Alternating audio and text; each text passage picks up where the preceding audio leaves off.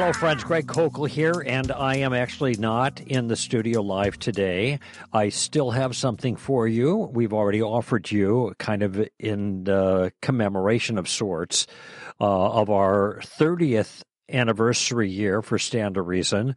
We've offered a classic from the past, part one. In this session, we're going to give you part two of that Ambassador Basic Curriculum classic, The Bible Has God Spoken. Here it is.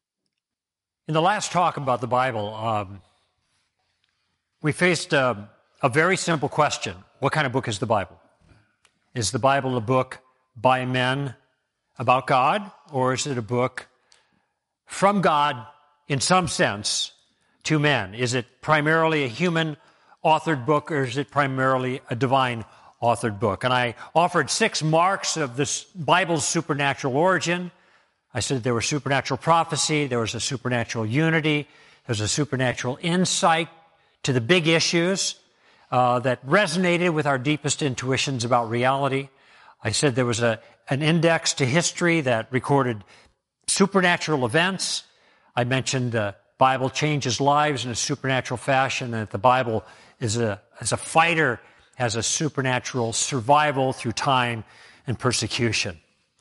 But I qualified my point about the Bible's inspiration early on in a way that's really important. Because I said that inspiration, what I was making the case for, applies really only to the autographs. That is, only to the originals. But we don't have the originals, do we?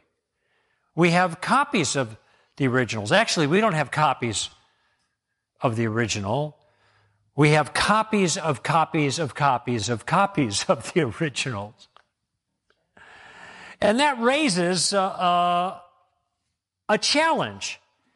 And the challenge is, look, the Bible, for all that you might say about the divine inspiration of the originals, all of those 6 points, the Bible was still copied and recopied so many times.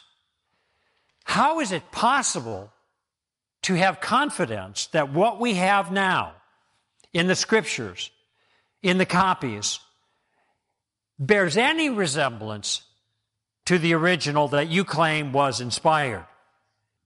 The Bible's been corrupted through all its translations, all its recopying over centuries. Indeed, that is the number one challenge coming from Muslim critics.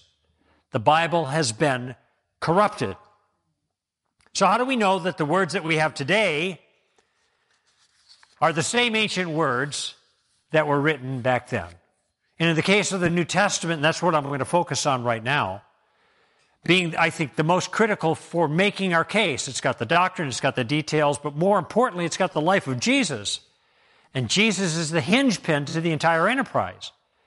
Because if the things that are recorded in that book actually took place, well, then Jesus is who he claimed to be, and therefore all that he said is sound, and those people who he trained to follow after him, the things that they said were sound, and Jesus also gave authority and verification to the Hebrew Scriptures that came before him.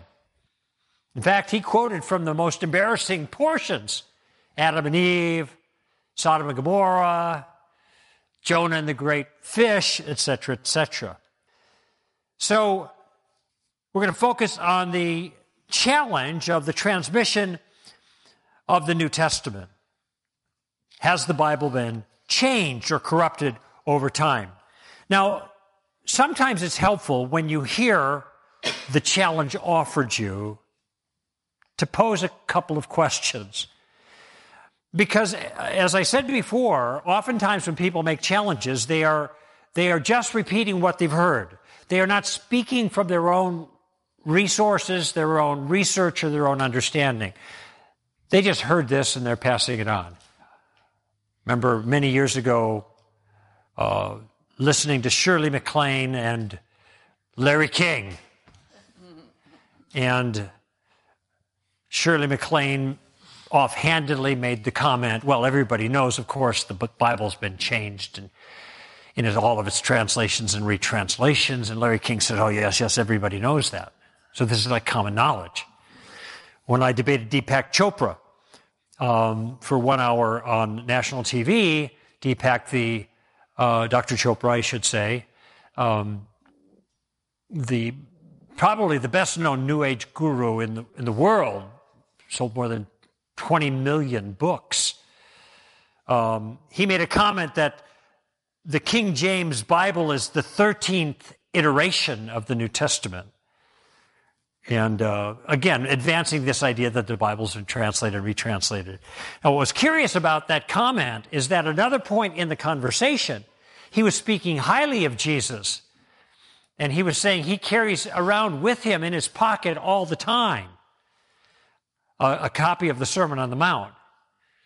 I should have asked him to please pull it out and show us. But it's a little ironic, isn't it? On the one hand, championing Jesus and the Sermon on the Mount for its noble high ethic. And then later on, when the tables get turned a little bit, then he's dismissing the Bible as being just the 13th iteration. Well, that thing he's got in his pocket then was just the 13th iteration, and who knows who wrote that thing that's been changed, and etc. in the translations over time. So when people raise that issue, I think you might ask the second Columbo question, if you're familiar with the tactical approach of stand to reason. First question, what do you mean by that? Ask for clarification. The second question, reversing the burden of proof. That is, you're going to ask for the reasons that they're making their claim. So you might just ask when people say, well, the Bible's been changed, ask them, how did you come to that conclusion? Or have you actually studied the history of the ancient documents? I remember asking that question to a waitress once who had raised this issue. And she just looked at me like, what are you talking about? Now, I presume that that was my question to her. What are you talking about? Now, I didn't want to be rude, but I was trying to test to see whether she really knew something. How was the Bible handed down, as you understand it? How did the transmission take place? When you think about, I think people think that the Bible's been translated then into one language, then that language gets translated into another, and that into another, and then you go through all these translation iterations, which is what I think Dr. Chopra had in mind, and then what you have left is a mess. And I mentioned to Dr. Chopra on that show that our New Testaments are translated directly now from the ancient Greek. And he looked at me like he'd never heard of that before, which he may not have. There's just one step of translation, not multiple steps of translation in between.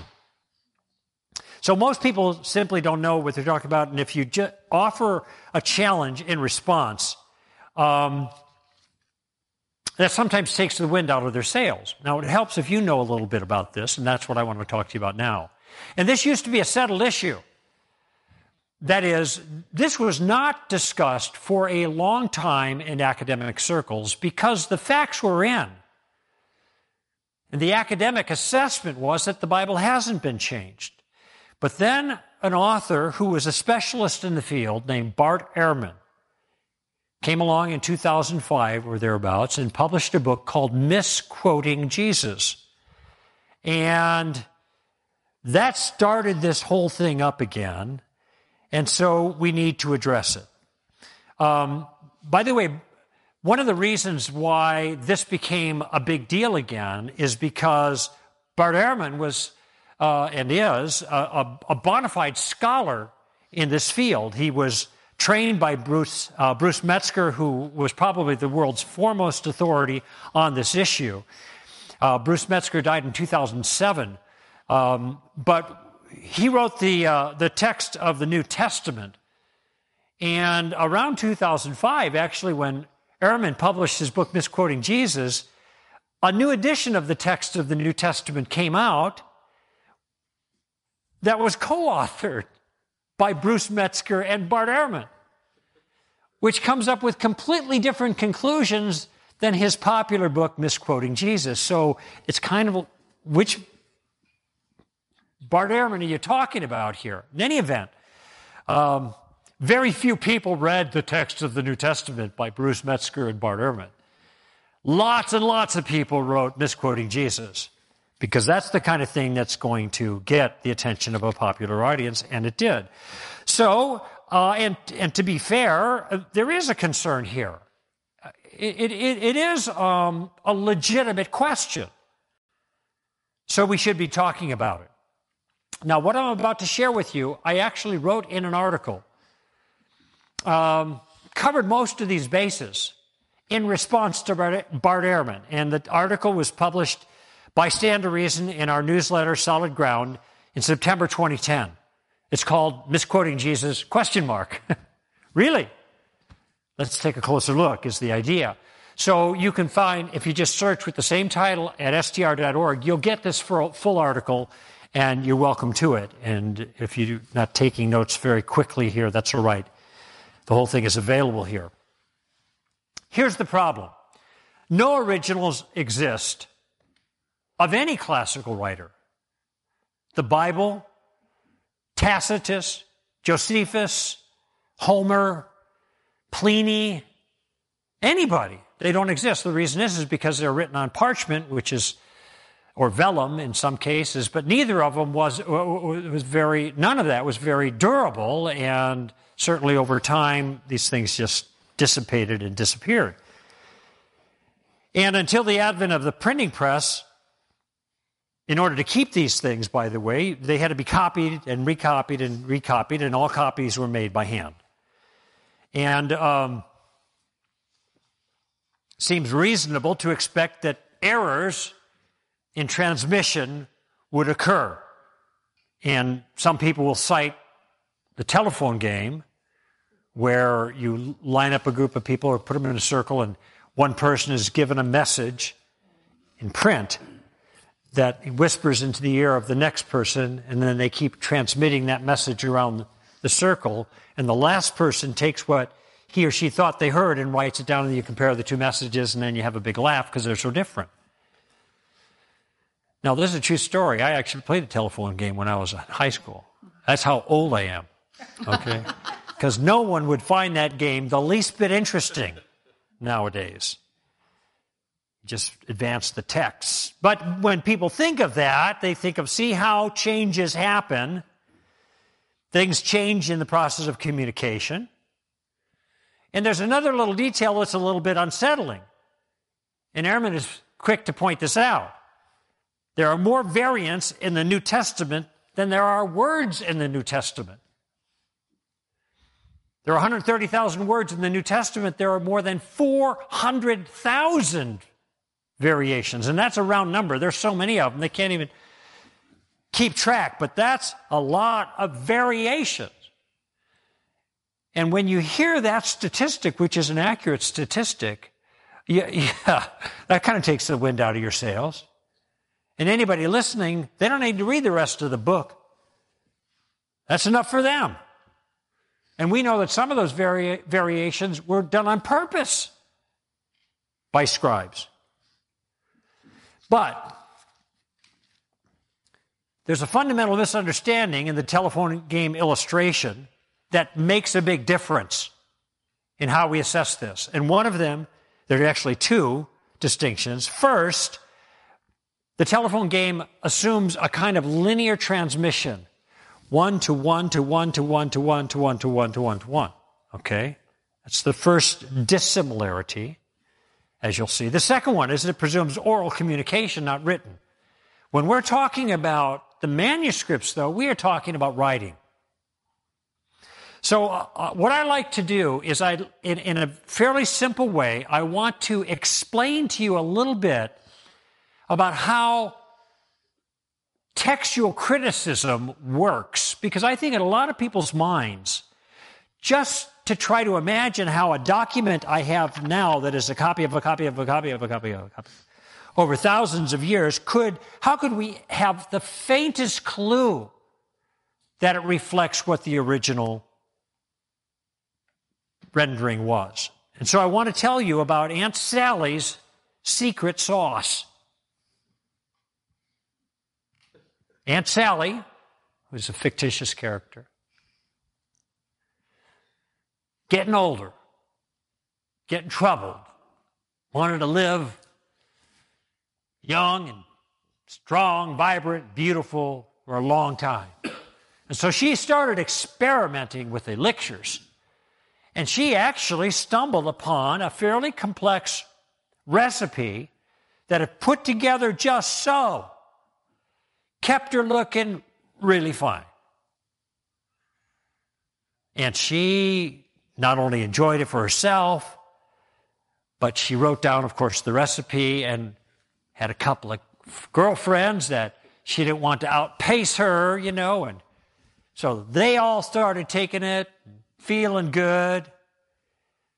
One day, though, she ran out of her sauce, Aunt Sally's secret sauce, and decided to make a new batch and realized that something had happened to her recipe. She couldn't find it.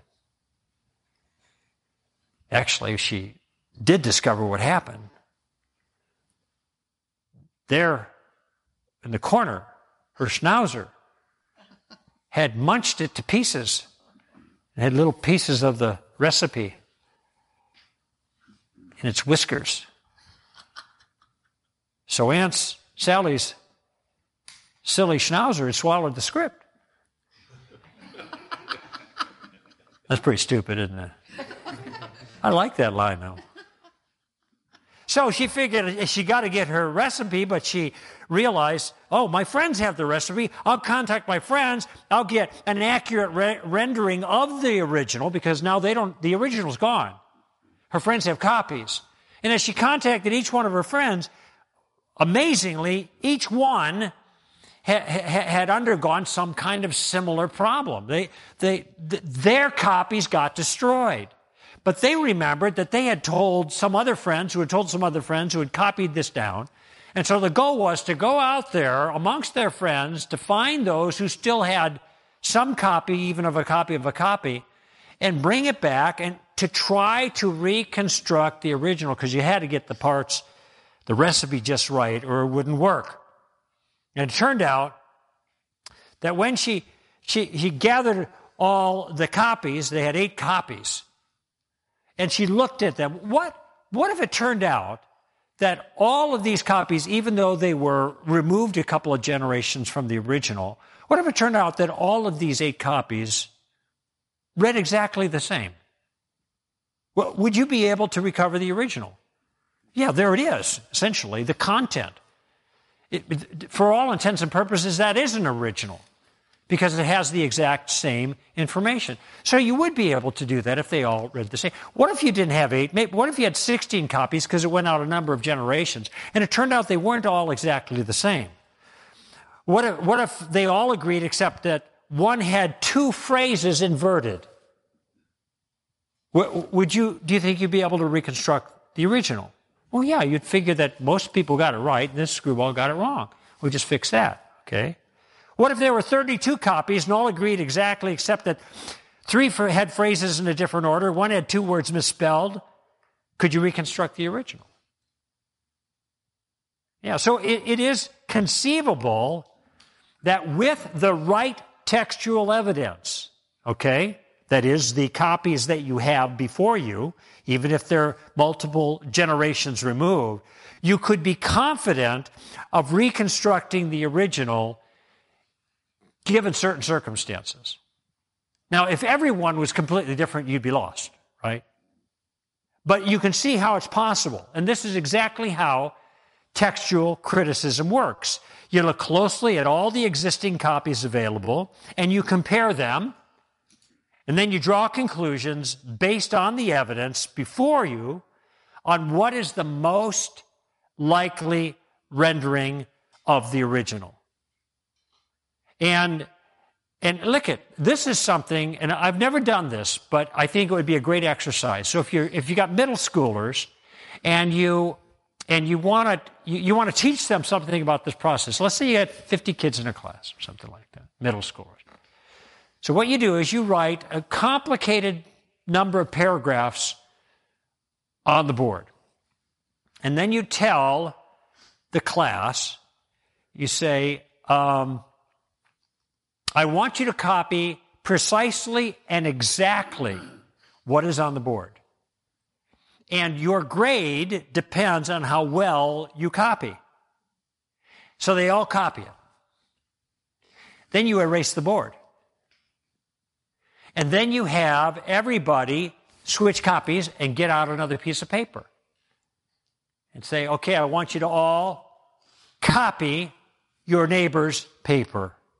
And once they all, same conditions, they all copy their neighbor's paper, then you destroy the second generation. And then you do it again. And you can do this 3 or 4 or 5 times. Okay? And then when you're all done, having destroyed all of those iterations, all of those generations, do you think you'll be able to construct what was originally on the board? The students will be able to do it. They'll be able to compare all those pieces, and I guarantee you there's going to be a couple of knuckleheads in every class. And they're going to know who they are. Because the knuckleheads are going to stray. And you're probably going to have some misspelled words, which is inconsequential. Because you still, even with the misspellings, you can reconstruct the original. Now, that's the way all documents of antiquity are tested, not just the Bible. Secular documents like those historians I mentioned, Tacitus, Pliny, Caesar's Gallic Wars, Josephus, even Shakespeare, for goodness sake. We don't have any originals of Shakespeare, and he came a long time after, another 1,500 years or so.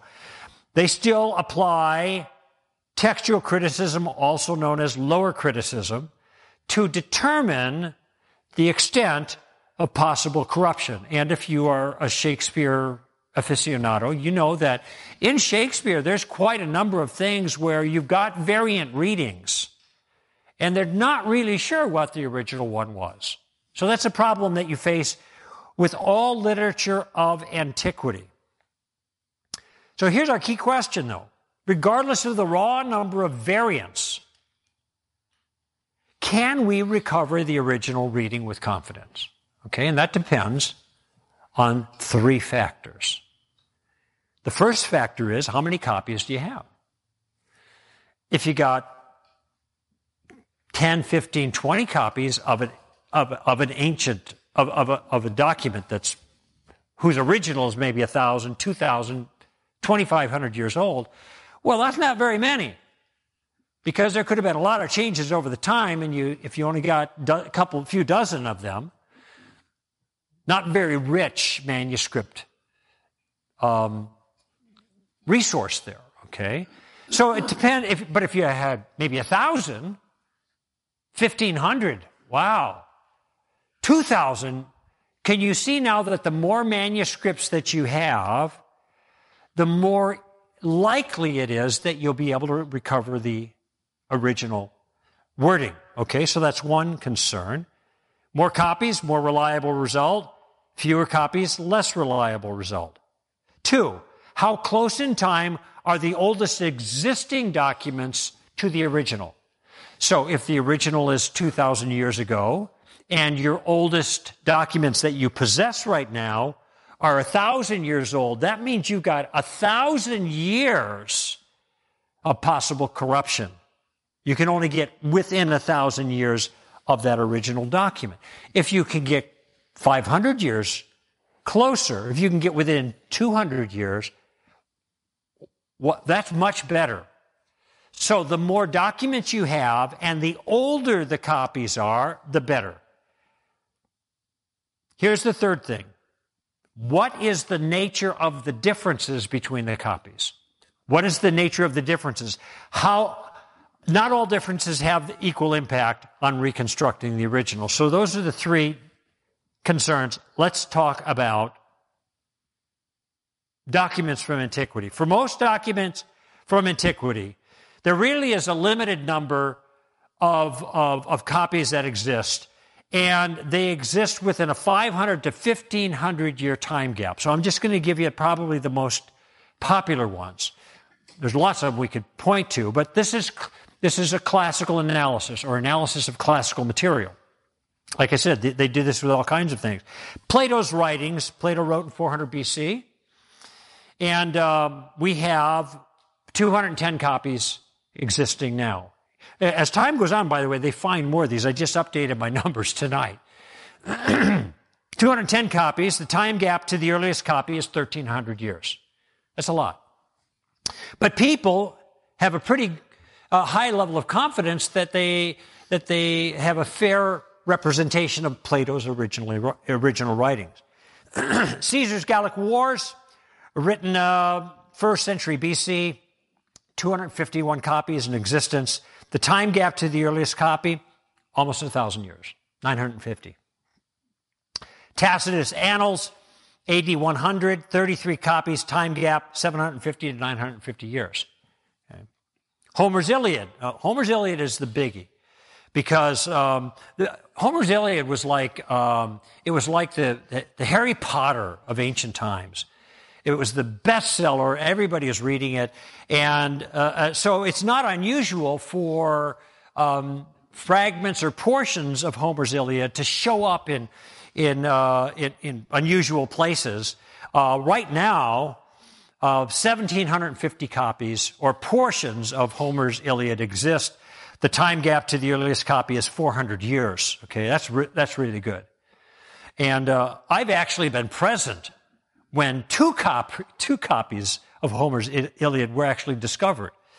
That was kind of exciting. Okay, so that's the secular stuff. These are all things, Plato, Caesar, Tacitus, Homer, that even with the number of copies I just mentioned and the time gap, scholars are pretty confident they've got an accurate rendering of the original. What about the Bible? Well, there are actually 3 categories of documents. Let's just talk about the Greek manuscripts because the originals were written in Greek. That's the most important. The number of surviving Greek manuscripts as of about 3 or 4 years ago, and these numbers, again, have been changing. So mine are just, actually, I got 2010 here. So this is 5 years old. So these are outdated. There's more than what I'm going to tell you. You have different categories. You've got unsealed parchments. Unseals are Greek documents written in all capital letters. You might have seen pictures of this. They look rather grand and they're ornate and all caps. Okay, no spaces, no punctuation marks. That's just the way they did it because they don't want to waste vellum or parchment. So you have unseals. You have minuscules. Minuscules are documents that are written in lowercase, if you will, letters. Okay. You also have lectionaries. That's fixed portions of the New Testament that are read every Sunday. And you have papyri fragments, papyri, small pieces of paper that survive. Sometimes they're just little pieces. What's the numbering? Well, unsealed parchments, we have 320 of them. Minuscules, we have 2,903. I'll give you a total number in a minute so you don't have to get all the details. Lectionaries, 2,445. Papyri fragments, 127. What does that add up to? Remember I said that Plato had 210, Caesar 251, Tacitus 33, Homer's Iliad 1,750. There are nearly 5,800 existing copies of portions of the Greek New Testament that we know about, that have been cataloged. We got a lot more that are still in the process. They're coming down the pike that have been discovered. They haven't been cataloged. We got 5,800 cataloged. Now, I don't want to overstate this. When we speak of manuscripts here, we're not necessarily speaking of complete manuscripts, but portions. Even so, the average Greek manuscript is 459 pages. That's a lot. But even if we have smaller portions, they're a great help in substantiating the integrity of the full copies. 3 of the unseals, for example, famous ones. We have complete New Testament texts. They go to the 4th and the 5th century. Codex Alexandrinus, Codex Sinaiticus, and Codex Vaticanus. Sinaiticus has a fabulous history. It's discovered at St. Catherine's Monastery there on Mount Sinai. And there's been a lot more stuff discovered there too. But I've actually seen 2 of these, Sinaiticus and Alexandrinus. If you go to London, you could see them in the British Museum. They're sitting right next to each other. It's a stunner. And these go back within 400 years of the original. 34 minuscule manuscripts contain the entire New Testament. 2 other unsealed manuscripts and another 147 minuscules contain the entire New Testament except for the book of Revelation. In total, we have 186 virtually complete New Testaments. We have 2.5 million pages of Greek text. In fact, Daniel Wallace, who's probably the world's expert in these texts, says if you take the average amount of text available for the classical Greek writer, like some of that I mentioned, you would be able to stack all the text up, and it would be about 4.5 feet. What do you get when you stack the biblical text up? They're a mile high. That's the comparison. And St. Catherine's recently discovered 1,200 manuscripts in a hidden room. This still happens. In addition to 50,000 fragments of manuscripts that have not even been examined yet.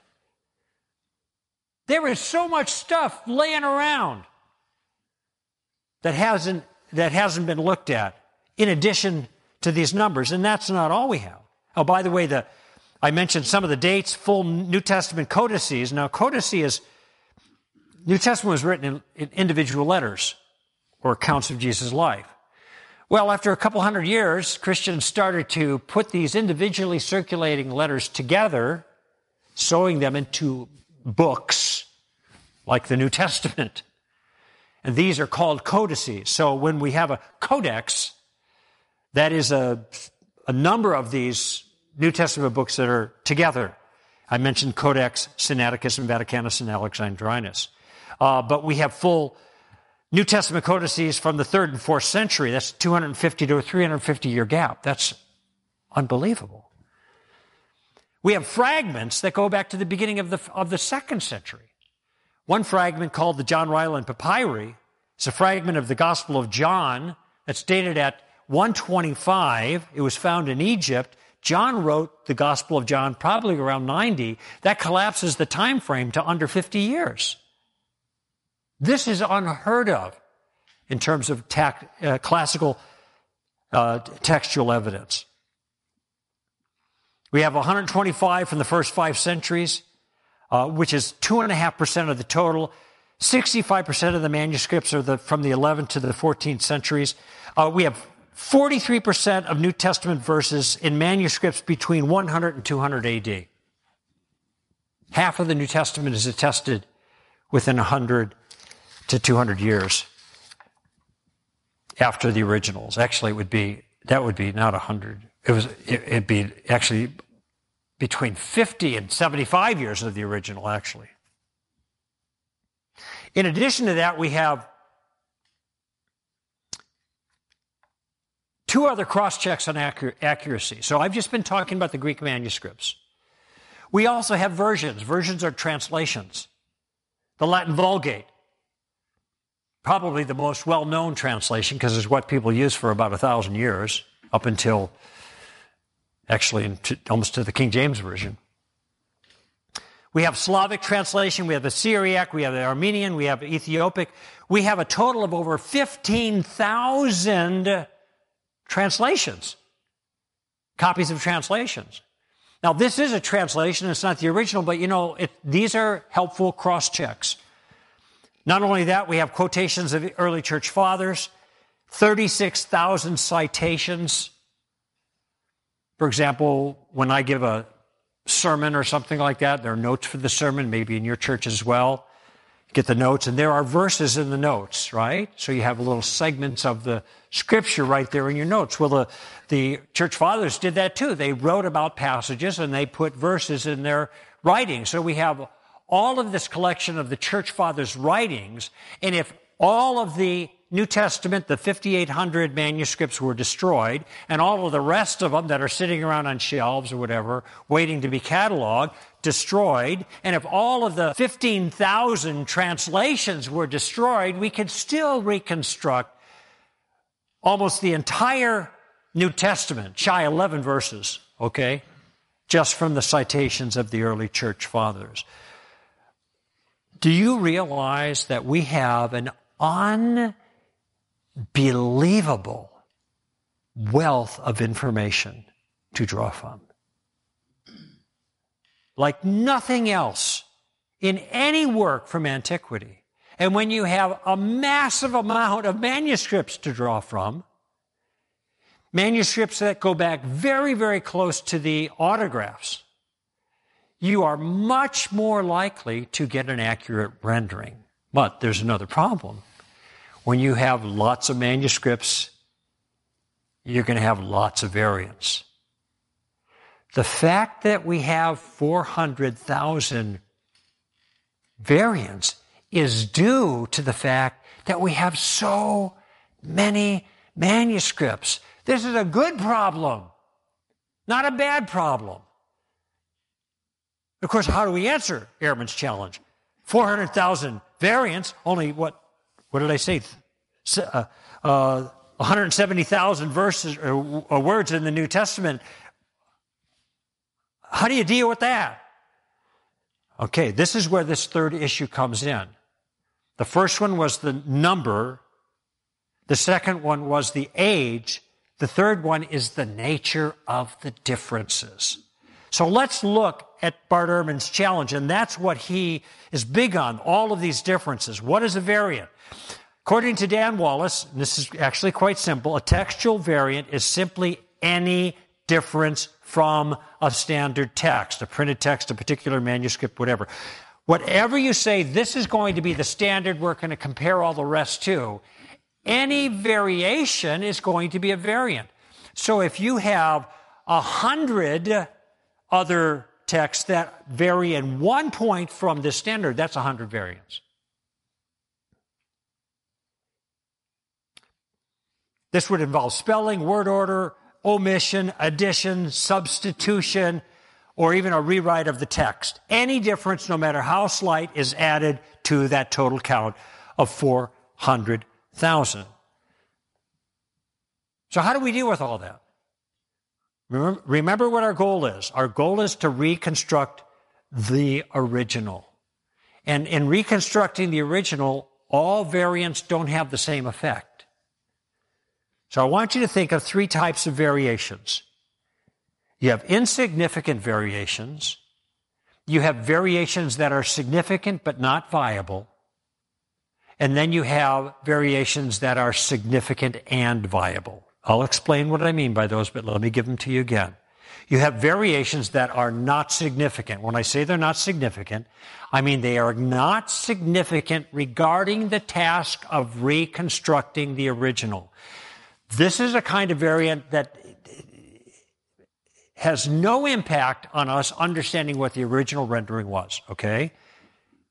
Then you have significant variations, but ones that are not viable. They're not reasonable candidates for the original. And then the third category are significant variations that are viable. That is, you have a real competition here about what the original actually said. Let's take them one by one. Variations that are insignificant, variations that don't change the meaning of the original at all, like spelling. You're going to have all kinds of spelling variations in ancient documents. Every single time you have a spelling variation, it's a variant. You ever do your IE words? I before E, etc. after C? Yeah, sometimes that gets a little confusing, right? Well, you have the same thing in the New Testament. They get their diphthongs screwed up and mismatched. Actually, in a lot of cases, there wasn't a standard for spelling. Some spelled according to a standard, others just spelled phonetically, kind of like people do now when they text. Okay, you understand, though, that variations in spelling are not going to have any bearing whatsoever on the ability to reconstruct the original. All right? So this is a variation that is insignificant. By the way, just for the record, over half of the 400,000 variants are spelling differences. Spelling errors, that's it. You also have things that are abbreviations. Okay? You write doctor or dr dot. It doesn't change the meaning at all. You have nonsense readings, like sometimes there's a skipped line. These are insignificant. You have inconsequential word order. You know, sometimes in the text it says Jesus Christ. Sometimes it says Christ Jesus. Sometimes the text refers to James with no article. Sometimes it refers to the James. They put a definite article in there. None of those variations has any relevancy to the reconstruction of the original. Okay? So we have lots of variations. It turns out the majority of variations are completely insignificant to the task of reconstructing the original. Now, you have some variations that are significant, but they're not viable. These are called singular readings. So you have lots of variations, thousands of them, that show up in one manuscript and show up nowhere else. I think you see that when given 5,800 manuscripts or portions of the New Testament, if there's a variant that shows up in one place, this is not something anybody's going to take seriously. Well, sometimes variants are not viable because they're infrequent readings, that they're not singular, but there's just not enough to take seriously. There's a famous one actually in 1 John chapter 5, and it shows up in the King James Version. If you have one of those, there's a verse that looks like it supports the Trinity. And in all of our other translations, you're not going to find that verse. And the reason is because it only shows up in 4 manuscripts. It did show up in the King James, but it doesn't show up anywhere else. And so this is why scholars, I think, rightly conclude that this was not an original rendering. Finally, we have variations that are significant. That is, they're meaningful. They do affect the meaning of the text, and they're viable. They're in the running. Now, keep in mind, when I say that they're meaningful, I mean that they're meaningful for the reading of the text. I do not mean that they necessarily are theologically meaningful. So when, if the text were to say, and I'm just making this up, that John the Baptist was baptizing in the Jordan, or in the South Jordan, or something like that. But then another text says John the Baptist was baptizing in the North Jordan. Well, that's a significant difference. And if we have lots on either side of that, they're viable. Okay? They mean something different, and they're viable. We don't know which one's which. But do you see how that has no theological bearing at all? So it turns out in this final category, those things that are both significant, that is meaningful to reconstructing the original, and viable, they're in the running. There are lots of things that aren't even theologically significant. But in this last category, much less, according to Wallace, much less than 1% of all the variants. And even with those, Wallace says the vast majority are so theologically insignificant they are relatively boring. Now, of course, the question has to be answered, which one is the most likely? And this is where the art of textual criticism comes into play, and academics who are specialists, like Bart Ehrman, apply the rules of textual criticism to determine of what's that minuscule portion that is still left, which reading is the best reading and which isn't. And this is why most scholars have concluded that, say, the long ending of Mark doesn't belong there from verse 9 to the end. In your manuscripts, your Bibles will mention this in the margin. The famous story of Jesus and the woman caught in adultery, end of John chapter 7, at least in our Bibles, and beginning of John chapter 8, I say most of our Bibles, because in the manuscripts that actually appears in different places, not in that section of John. But if you look in your own marginal rendering, they'll say that most early manuscripts do not include this account. So we know that there are a number of popular accounts that are simply not sound as being part of the original. We already know that. So we can eliminate them, at least from our consideration, because the science of textual criticism allows that. So what are the academic conclusions from the evidence? And this is really where the rubber meets the road. virtually all of the 400,000 differences in the New Testament documents, spelling errors, inverted words, non-viable variants, and the like, are completely inconsequential to the task of reconstructing the original. Of the remaining differences, virtually all yield to a vigorous application of the accepted canons of textual criticism, which means that our New Testaments, what we have in our laps, are 99.99% textually pure. That is, in the entire New Testament, 20,000 lines, only 40 are in doubt, about 400 words, and none affects any significant doctrine. Greek scholar D.A. Carson sums it this way: the purity of the text is of such a substantial nature that nothing we believe to be true and nothing we are commanded to do is in any way jeopardized by the variants. Can we reproduce the original New Testament to a high degree of certainty? The answer is yes, we can. Has the New Testament been altered?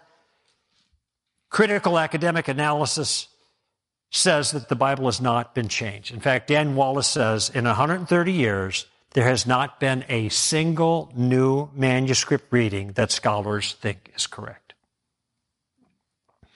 Now, does this prove the Bible's the Word of God? Well, not by itself, but I think accurate transmission is a necessary first condition. And look at Shakespeare's writings has 20% corruption just after a few hundred years. I think you ought to ask yourself the question, what kind of power kept the New Testament documents 99.9% pure for 2,000 years? At least this is a powerful suggestion that something supernatural is going on here.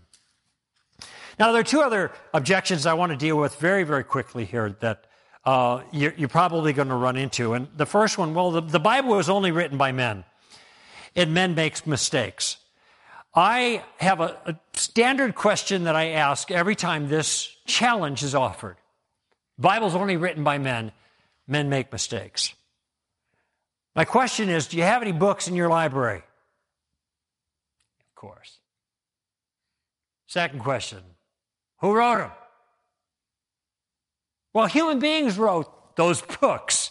But just because human beings wrote the books doesn't mean we toss them out. We understand that human beings, yeah, they're capable of error. They're also capable of writing things that are worthwhile. That's why we read books. We don't dismiss it because, oh, that was written by a human. I only read things written by aliens. I mean, this is crazy.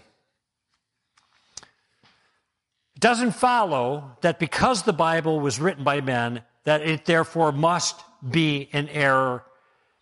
Human error is possible, it's not necessary. And people write things that are sound and truthful all the time. Second problem, though, is this kind of circular reasoning. Because the case that I was trying to make regarding the authority of the Bible in our last talk, those 6 stamps of the supernatural, these are things that we see in the copies, the manuscripts that we own now, which we have good reason to believe reflect the original. But it's the copies. And look at, if the copies bear the stamps of the supernatural, that gives us confidence that man isn't messing it up. The whole point here to show the divine authority of the Scriptures is to show that God's in charge of it. God is superintending the process. God is the one that will guarantee the results. So if we have good reason to believe God is involved, then we have good reason to believe that He's going to keep man from messing it up, is basically what I'm arguing. You might ask, are you suggesting that if God does exist, that He's not capable of writing what He wants through imperfect men? I mean, to put it in a kind of funny way. Do you have a dog? Yeah. Can you get your dog to sit? Sure. Well, if you can get your dumb dog to sit, what makes you think God can't get man to write what He wants him to write, for goodness sake? It's not hard for God. And if we have good evidence that God's involved, that turns out to be the same evidence that man didn't screw it up. If you first establish that the Bible is inspired, as we've been doing, then the second problem, human involvement, is not a problem. And if God inspires the text, it doesn't matter whether men or monkeys wrote it, okay? God can still get the job done. Here's another way of stating it. If you want a syllogism, God can't err. The Bible's God's word, therefore the Bible can't err. Even if men are involved, God secures it. Okay. The other challenge is the Bible is just a matter of your own interpretation. Well, that's just a matter of your own interpretation. Well, I mean, in a certain sense, this is a legitimate concern, because anytime we assess any communication, we have to interpret it. You are interpreting what I'm saying right now. You have no other choice. You take the language that I'm giving to you and you're trying to figure out what's going on in my mind, the thoughts I'm trying to communicate through the medium of language. Everybody's got to do that. So in a certain sense, all communication is a matter of interpretation. But I think the problem here is when people say that's just a matter of your interpretation. And they are kind of dismissing your view just out of hand without a closer look. They don't like what you say, so they say, well, that's your interpretation. And I think in that case, it's not a fair objection. It's a dismissal. If this were a genuine concern, I think the person would be able to answer the following question. Can you please explain to me why the interpretation I've just offered you is not a good or fair or truthful inference from the text? Sure, the Bible requires interpreting. Tell me why you think my interpretation is not a good one in light of the text. And see, I think this challenge is a relativizing challenge. People hear your view, they don't like it, so they just dismiss it. You have your interpretation, I have my interpretation, he has his interpretation. It's almost like saying all interpretations are equally valid. Now, sometimes I've kind of gone out on a limb with people, and when they've offered this, and I feel like it's a disingenuous dismissal, I might say something like, gee, I'm sorry to hear that you hate homosexuals so much. And their response, of course, is, well, I didn't say anything about homosexuals. Where'd you get that from? And I'll say, well, that's my interpretation. Now, the point is to make clear that not every interpretation of somebody's statement is legitimate. Whatever your interpretation is, it's got to be tied to the words itself. So let's just go back to the words. And if we have something that Jesus said, and people don't think it's a good interpretation, I think it's fair to go back to the text. Hey, let's take John 3:36. He who believes in the Son has eternal life, but he who does not obey the Son shall not see life, but the wrath of God abides on him. Or John 8:24. I say therefore to you that you shall die in your sins, for unless you believe that I am he, you will die in your sins. Truly I say to you, I am the door of the sheep. All who came before me are thieves or robbers. I am the door. If you enter through me, you shall be saved. Now, that's Jesus. That doesn't sound to me consistent with all roads lead to Rome. All religions are equally valid. If you want to read that in there, you're welcome to it, but it doesn't strike me as legitimate. Look, most important verses are pretty clear. And if you're careful to follow a rule that we harp on actually quite a bit at Stand to Reason, never read a Bible verse. That is, if you want to understand the verse, you're going to read before and after that verse. You read a paragraph at least, or maybe even a page, to get the flow of thought so you can feel reasonably confident you're getting the right meaning. If you follow that, a lot of the interpretation problems get cleared up. Someone once said, some things I don't understand. Some things I think I understand. And there are some things it's impossible to misunderstand. The important things in Scripture are usually pretty clear, especially if we're careful to mind the context. Now, let me pull this all together here. I've tried to make a cumulative case for the supernatural origin of the Bible. I've also tried to make clear something about the process of textual criticism and the kind of resources that we have at our disposal to reconstruct the original that disappeared 2,000 years ago, and all we have are later generations of copies. And I hope I've done that in a way to show you that if you dismiss the reliability of the manuscripts of the New Testament, you have to throw out, by the same standard, all documents of antiquity. And that's a pretty high price to pay. Scholars who think that other documents of antiquity are reliable given the manuscript evidence have got to acknowledge that the New Testament is far and away more reliable because the manuscript evidence is so much more rich. I've also tried to show that the challenges that the Bible was only written by man or that it's just a matter of interpretation, these challenges aren't going to go through.